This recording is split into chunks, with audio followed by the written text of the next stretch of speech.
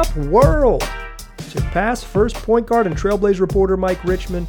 You are listening to another episode of Locked On Blazers, part of the Locked On Podcast Network, available wherever you get podcasts and now also on YouTube. If you are listening to my voice, go subscribe to the YouTube channel. Just search Locked On Blazers and subscribe to the show. If you're watching on YouTube, smash that subscribe button. Also, thanks for making Locked On Blazers your first listen every day. It's the only daily Trailblazers podcast, free wherever you get podcasts and also on YouTube. We post a new show every weekday, so join us there and make it part of your daily routine as your first listen every day. In today's show, we're talking about the Blazers lost to Miami Heat.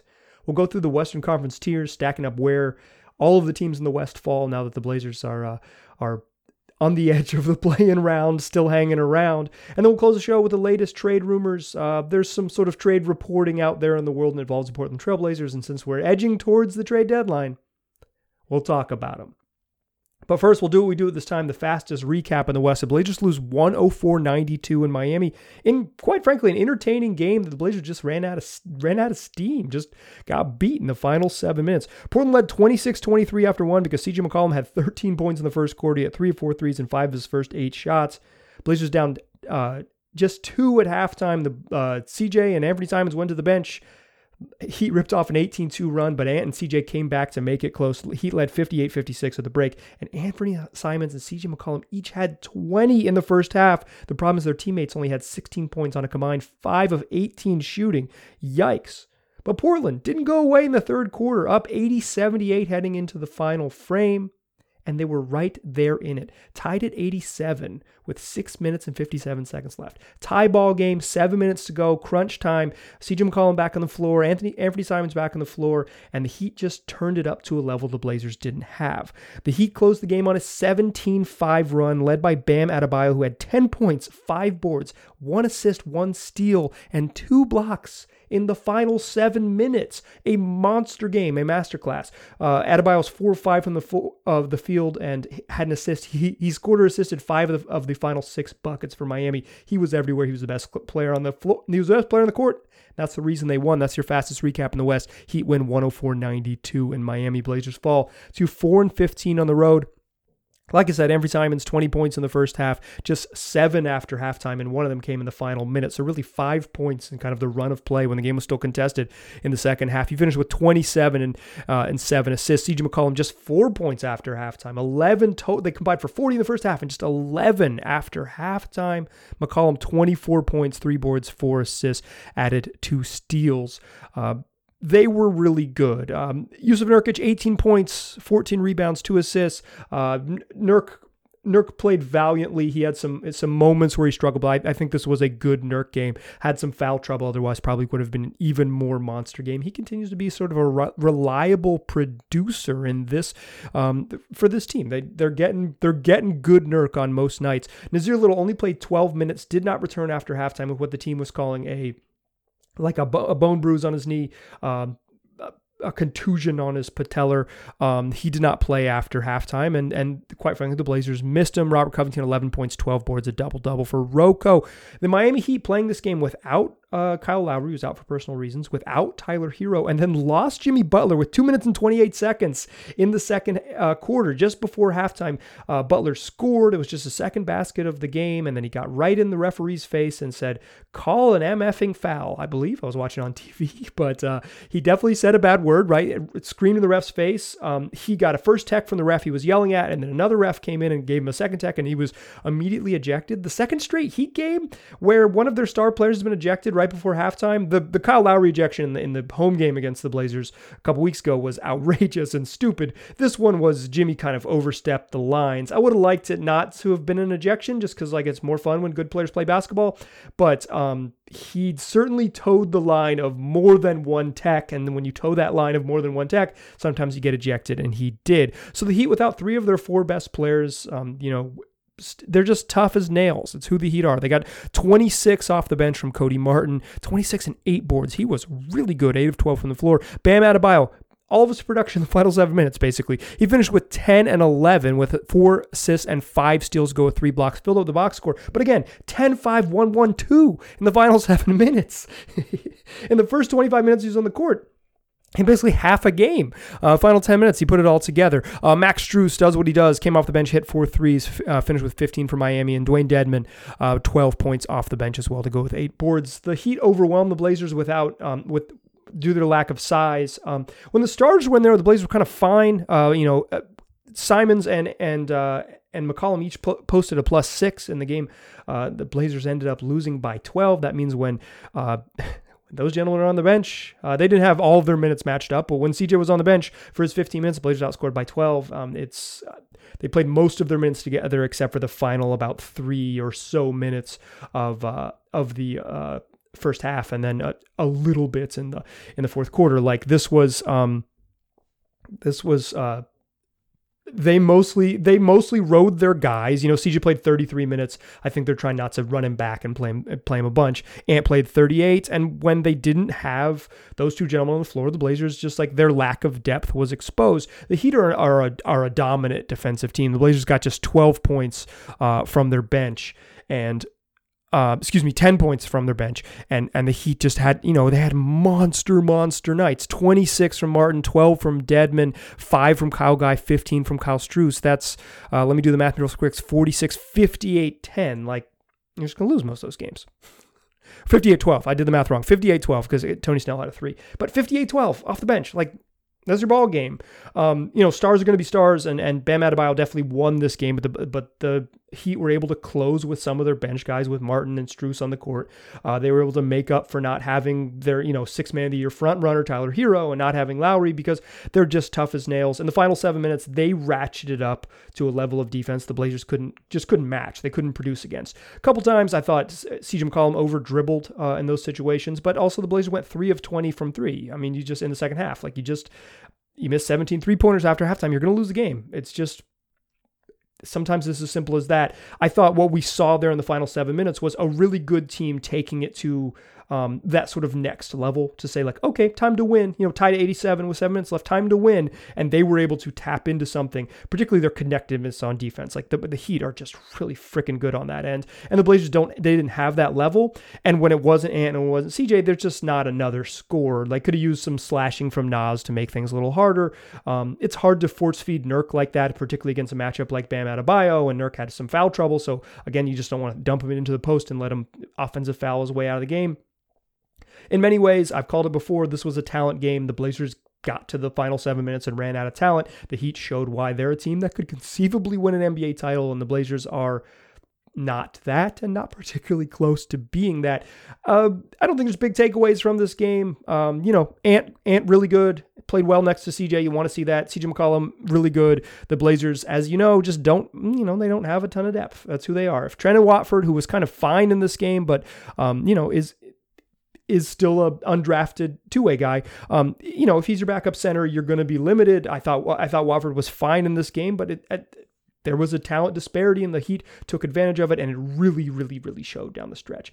Second segment, let's shift gears a little bit. The Blazers are still find themselves in 10th place, but they're in the play-in round, but I want to do Western Conference tiers, kind of where they stack up in the West, with now that we're past the halfway mark and it's time to check back in. So we'll do Western Conference tiers in the second segment. But before we do that, let me tell you about betonline.ag, the fastest and easiest way to bet on all your sports action. Whether you want to bet on the Blazers, there's props, there's individual player props in every single Blazers game. There are live odds that you can bet on after the game starts. You can bet on live odds like right there on the website. You can also bet pregame on money line. You can bet on you can get your spread. You can get whatever it is you want. All the action you could ever need. So if you're trying to spice up the end of this Blazers season, betonline.ag is a wonderful place to do it. And they're giving you a deal. If you go to their website, betonline.ag, use the promo code LOCKEDON, you'll get a 50% welcome bonus when you're making your first deposit. Don't wait. Go take advantage of this one. That's betonline.ag, where the game starts. All right. So we talked about the Blazers' loss to the Heat. Just a game the Blazers weren't as good as the other team. It happens. I think it's going to happen a lot. This is kind of like the little T tanking. They just didn't have enough talent. But good to see Ant play well. Good to see CJ play well. Going up against an elite defense, you can see sort of where the Blazers' shortcomings in this one. I don't think this was an effort problem. I don't even think it was an execution problem. I think this was a game that came down to it, and the Heat had a level of defense that the Blazers couldn't hang with. And on the other end, the Blazers aren't that type of team that can sort of match with defensive stops. This was a talent game the Blazers lose. But now, let's talk about Western Conference tiers. I do this from time to time, probably about once a month. It is my version of a power rankings, but as opposed to just ranking teams, I put them in groups, put them in groupings, kind of figure out where teams stack up in the West.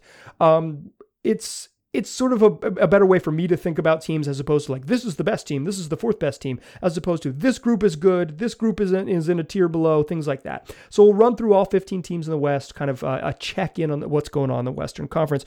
I've got 6 tiers this time. The number of tiers changes depending on what my feelings about teams. 6 tiers this time, and at the top of that list, your Phoenix Suns. Maybe not your Phoenix Suns.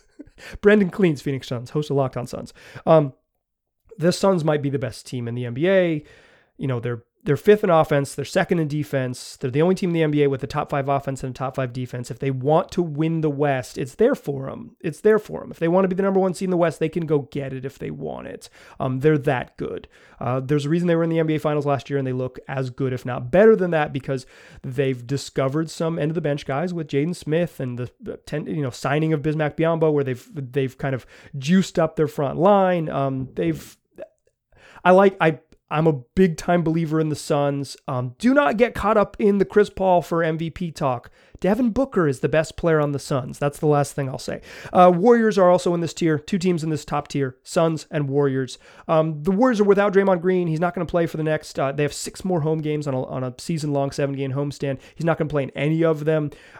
They play a bunch of bad teams in that stretch. We're going to see how good Steph Curry and sort of the surrounding parts are. It's going to be a lot of minutes for rookie Jonathan Kuminga, who's going to start in the place of Draymond Green. The Warriors are an elite defensive team with Steph Curry, and that is a potent combination. It's how they've won multiple titles. The next tier down, I've got 2 teams. I've got the Utah Jazz and the Memphis Grizzlies. There are only 2 teams in the Western Conference with a top 10 offense and a top 10 defense. The first one is the Phoenix Suns, and the second one is the Memphis Grizzlies. They're for real. There was a question in the Locked On Podcast Network Twitter feed that was like, are the Grizzlies contenders? Yes. Is my simple answer. Yes. If they can conceivably make the second round of the Western Conference and have a chance to make the Western Conference Finals, that alone makes them contenders. If you're in that sort of small circle of 5 or 6 teams, 8 if you're in the second round, but like legitimately, 5 teams, yes, the Grizzlies could conceivably be a champion. I wouldn't pick them over the Suns or the Warriors, but right now I think they're a toss-up with the Jazz, same tier as the Jazz. And Utah is scuffling a little bit. Their defense has taken a real step back. They're still the best offensive team in the league, but they're out of the top 10 on defense, despite having maybe the best defensive player, probably the best defensive player in the league. With all due respect to Draymond Green and Giannis Antetokounmpo, Rudy Gobert's fantastic. And if you can't put together a top 10 defense with him, an all-time great defender in the middle, it's because the rest of your team stinks on defense. And that's kind of what they're dealing with. Always the bugaboo or the problem with the Jazz was their lack of perimeter defenders. They haven't addressed that. For me, still a huge concern for them when they get into postseason basketball. They're in tier 2, and I think they're further away from that top tier than the Grizzlies, but both of these teams are a step down from the other 2. In tier 3, I was going to put one team by itself, the Dallas Mavericks, but I really think the Denver Nuggets belong in this tier along with them. That's your tier 3, Dallas and Denver. The Mavs have the 4th best defense in the NBA. What the hell? They're a below average offensive team with a top 5 defense. It's all credit to Reggie Bullock. Sort of. I mean, yeah, honestly, yes. So, a great deal of credit to Carolina legend Reggie Bullock. But Jason Kidd's got that group really defending. If they ever get back, this was a couple years ago, the most efficient offense of all time. I think they can get better on offense, and if they maintain this level or close to it of a top 10 defense, this is a very good team in Dallas. I thought I was going to drop the Nuggets down, but I think they're better than the next tier. Nikola Jokic might be the best player in basketball. He's certainly one of the 4 best players in basketball. I think there's a clear 4 with Steph Curry, Giannis Antetokounmpo, Kevin Durant, and Nikola Jokic. I think LeBron James is 5. Sorry, Bron. But if you have one of those guys, your team, there's just a baseline for success. The Nuggets are, they made a trade to go for it, adding Bryn Forbes to a bench unit that desperately needs some pop. So, I think the Nuggets, while I'm a little sketchy on them in tier 3 as the same level of Dallas, I think they belong there just because I'm a believer in Jokic.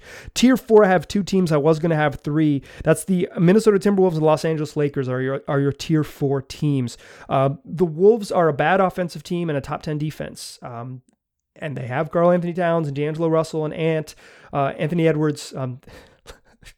Respect to the real Ant. No, just kidding. Every time his mom calls him Ant. Sorry, there's 2 Ants in the league. The Wolves are a top 10 defense. They're not a very good offense, but they've got a lot of length and a lot of athleticism around their stars. I think they have a very legitimate shot to hold on to, to a playoff spot, and yet they lost tonight. Kind of an ugly loss to get themselves there. I'm recording this on Wednesday evening, so you never know with a team like the Wolves. Hard to predict a team like Minnesota. The Lakers are they're not good. They're 24th in offense and 18th in defense. Like, they're below average on both sides of the ball and actually bad on defense, or actually bad on offense, 24th in offense. They should be better, and when they get Anthony Simons, they'll get better. Or Anthony Simons, when they get Anthony Davis back, another Ant. When they get Anthony Davis back, they'll probably be better. But their roster makes no friggin' sense. I thought it was going to be better. I thought it was going to work out. They were going to figure out the Russ thing. They have not figured out the Russ thing. He's a negative on the court.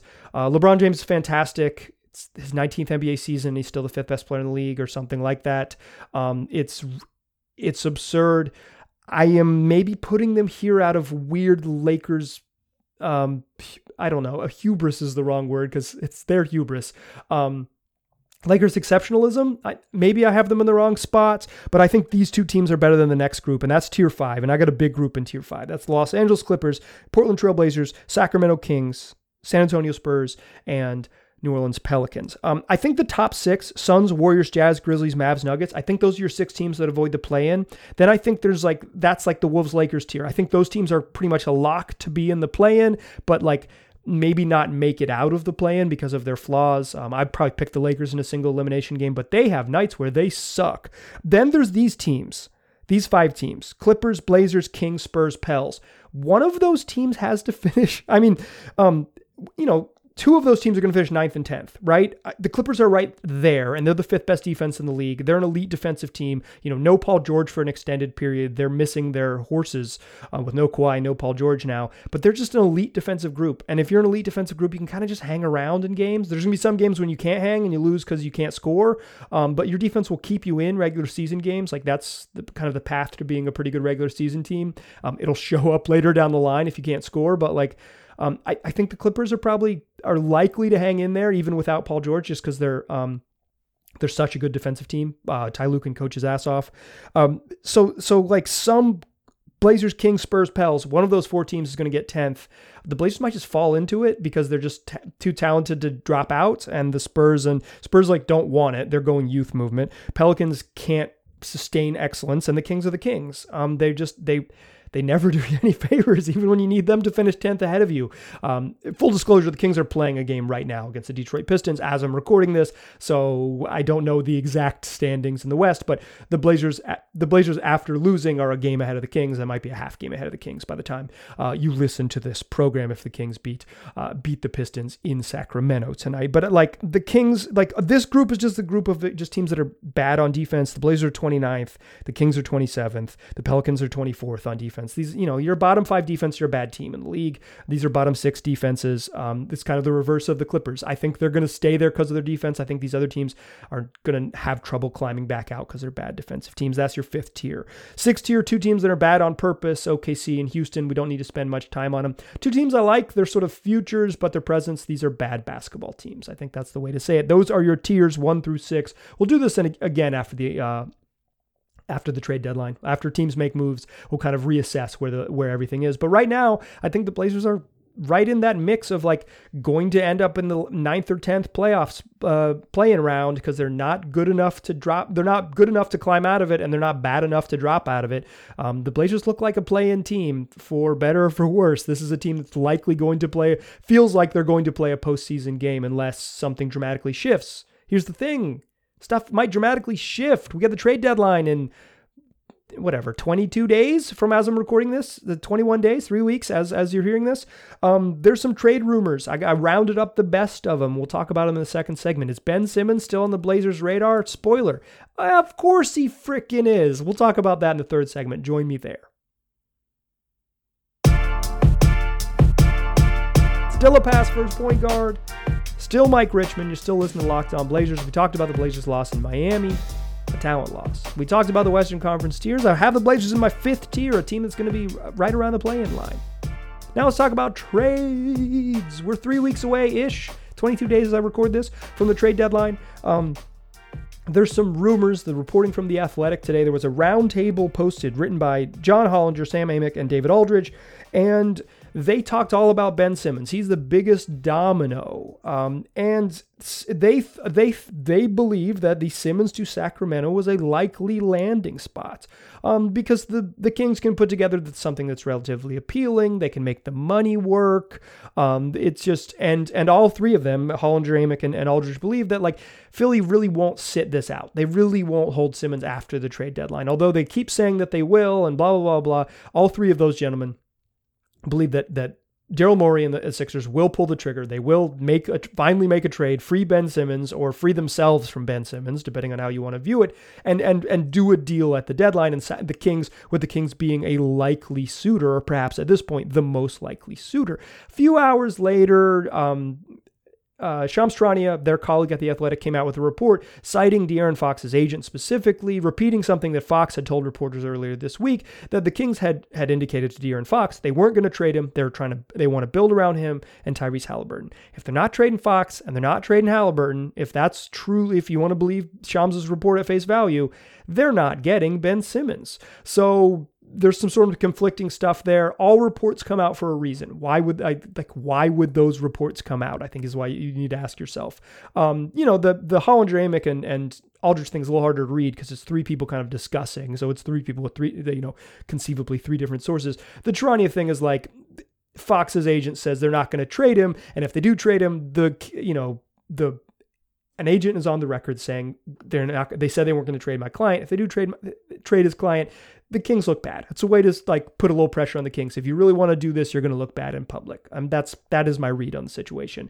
When you put your name in the story, at least this podcaster is going to ask, why would you do that? Because everything is anonymously sourced and then you leave it to guess. When something is specifically sourced, there's a reason why it was that. And I think that's to put a little pressure on the Kings. So if a Kings trade isn't going to happen, well, here's the good friggin' news. According to that same report from Hollinger, Amick, and Aldridge, there are teams still monitoring the trade. I saw a similar report from Michael Scotto of Hoops Hype. The Atlanta Hawks, the Portland Trail Blazers, the Minnesota Timberwolves, and the Indiana Pacers, in addition to Sacramento, are all still suitors in the Ben Simmons saga. They're all still talking about it.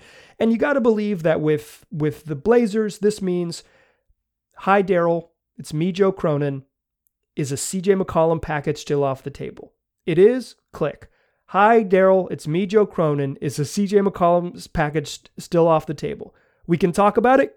Great, let's talk. Like that's the level they're at. They're not discussing, the Blazers aren't discussing a Dame for Ben Simmons swap, so just like throw that out. What they're discussing is the thing that's been obviously right in front of them forever is a CJ McCollum trade plus other things, and what are those other things? Is that palatable? If it comes to that, if we get to the deadline, it comes to that, that's a trade that's a type of trade that could happen.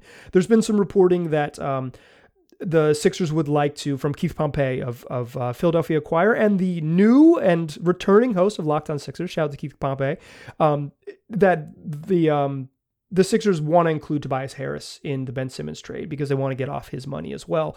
That makes it a little harder for the Blazers. It's hard to see just because the Blazers don't have big salaries to kind of make it all happen. But like, if the Blazers are monitoring it, they're monitoring it asking the same question they've been asking for 8 months. since July, right? Like since it all went to hell for the Sixers in the playoffs, is like, hey, CJ for Simmons. Let's talk about it. If it's on the table, we'll talk. If it's not on the table, we'll keep it moving. I think that's what to read into like the Blazers are monitoring the situation. Another little thing from this story is that this was like a little blurb on the Trailblazers from the same reporting from The Athletic that suggested Jerami Grant and Jaylen Brown are, and this is, I'm going to quote here, the types of talents that would achieve that goal. That goal being kind of soothe Damian Lillard's angst over the direction of the franchise. That does not mean necessarily that the Blazers are like, that Jaylen Brown is being like linked to the Blazers in trade rumors. In fact, I think most reporting out of Boston suggests the otherwise is that they want to keep the Jays together, Jason Tatum and Jaylen Brown, and they want to trade anyone else to make it happen. But I think that gives you a sense of kind of like the tier of player they want. A big, rangy wing who can score and defend, and Jerami Grant and Jaylen Brown, at least two players that are conceivably tradable, seem to check that box. There was some reporting today that Jerami Grant only wants to be traded to a team where he could be, this is from Jake Fisher, a Bleacher Report, could only be traded to a team where he could be the primary option. That seems like posturing from Jerami Grant, but it's also true, like he left, to some extent, like he left the Denver Nuggets for reportedly about the same money that he got in Detroit because he wanted to be the featured guy. So like Jerami Grant sees himself as the star and the lead of a team. He wouldn't be that in Portland, so maybe that's not palatable to the Blazers, but I kind of think like get talent and figure it out later. If you can get Jerami Grant for the right deal, talk to him about being the second option and he'll be a primary option, not the primary option. I wouldn't read too much into the Jaylen Brown stuff. Hard to imagine the Blazers have a package that's appealing to Boston. Like you think about it, if it's like, CJ McCollum, Anthony Simons, does that appeal to Boston? I kind of think no. They don't have picks to trade because they still owe a lottery protected pick to the Chicago Bulls until 2028. So the Blazers won't be able to make those. They can't really trade first round picks now at the deadline. That's not ammo that they have in their quiver. So I can't see Jaylen Brown kind of happening, but I think it's like a name like, yes, Jaylen Brown on the Blazers would be awesome. And if they could make it happen, he's a great fit. He also has the same representation as Damian Lillard, so make of that what you will. The other thing to know on the Blazers trade front is that Miles Turner has a stress fracture in his foot and is going to be out till after the trade deadline, which I think makes trading for the Indiana Pacers center a little bit less palatable. I mean, maybe there's something to be said for the Blazers trading for a guy who's injured, allowing them to tank and then also improve. Maybe that is their twofold, their twofold plan to be bad now and good later. But trading for a 7-footer with a stress fracture in his foot is just, it's real. That's a risk. That is a real risk over, Miles Turner's under contract for next season and would enter free agency in the summer of 2023, or the following summer, in the summer of 2024. So you have some team control. He'll be around next season. It's not super risky, but it is risky. John Hollinger wrote in that same Athletic piece that kind of at the trade deadline, it's hard for executives, hard for teams of rival teams to get someone's like true medicals available to them the way you can in maybe other parts of the year, like a free agency, et cetera, et cetera. And in addition, he said like unwinding a trade for medical reasons if a guy fails a physical can get a little dicey, and it usually would happen after the trade deadline. So then you've made your big trade and now you're unraveling it and guys come back and it's a mess and it's probably not doing good business with the people you did business with and blah, blah, blah, blah. So Miles Turner, I don't know if he's off the block, but I think he has become less appealing, and he was one of the big names who's going to be traded, and a guy who's been continuously linked to Portland by a variety of national reporters. Jake Fisher, The Athletic, Mark Stein, everybody has linked Miles Turner to the Blazers because it's just kind of an obvious fit if the Blazers were going to make a move, etc. But I think the stress fracture news makes it slightly less palatable. That's the trade roundup, the news you need to know. Simmons, Turner, Jerami Grant, even a Jaylen Brown sprinkled in there for fun. Jaylen Brown seems like a pie in the sky thing, but I would say like top choice, top one by a pretty wide margin for my money. I think he's ungettable for what the Blazers have, but like it just, to use a Neil Olshey phrase, in a vacuum, if you could get him, hell yeah, ring that bell. He'd be really good. That's all you need to know. Friday show, Jason Quick of The Athletic is going to join us. I believe. I'm kind of teasing this without getting confirmed, but I've asked Jason. He said yes. We haven't nailed it down, but it's going to happen. Next week, some really fun episodes. Lamar Hurd, Blazers broadcaster, is going to join us. Make sure you listen to that one. That'll be Monday's show of next week. Locked On Blazers just keeps it rolling. We'll have mailbags next week. We're going to have all types of fun. 5 days a week, free wherever you get podcasts. Make this show your first listen. And why not? How about check out Locked On NBA to get a view of what's happening in the whole league? Make that your second listen. Make it part of your daily routine. Come back and join us. Tell your friends to do the same. Appreciate you listening. Talk to you soon.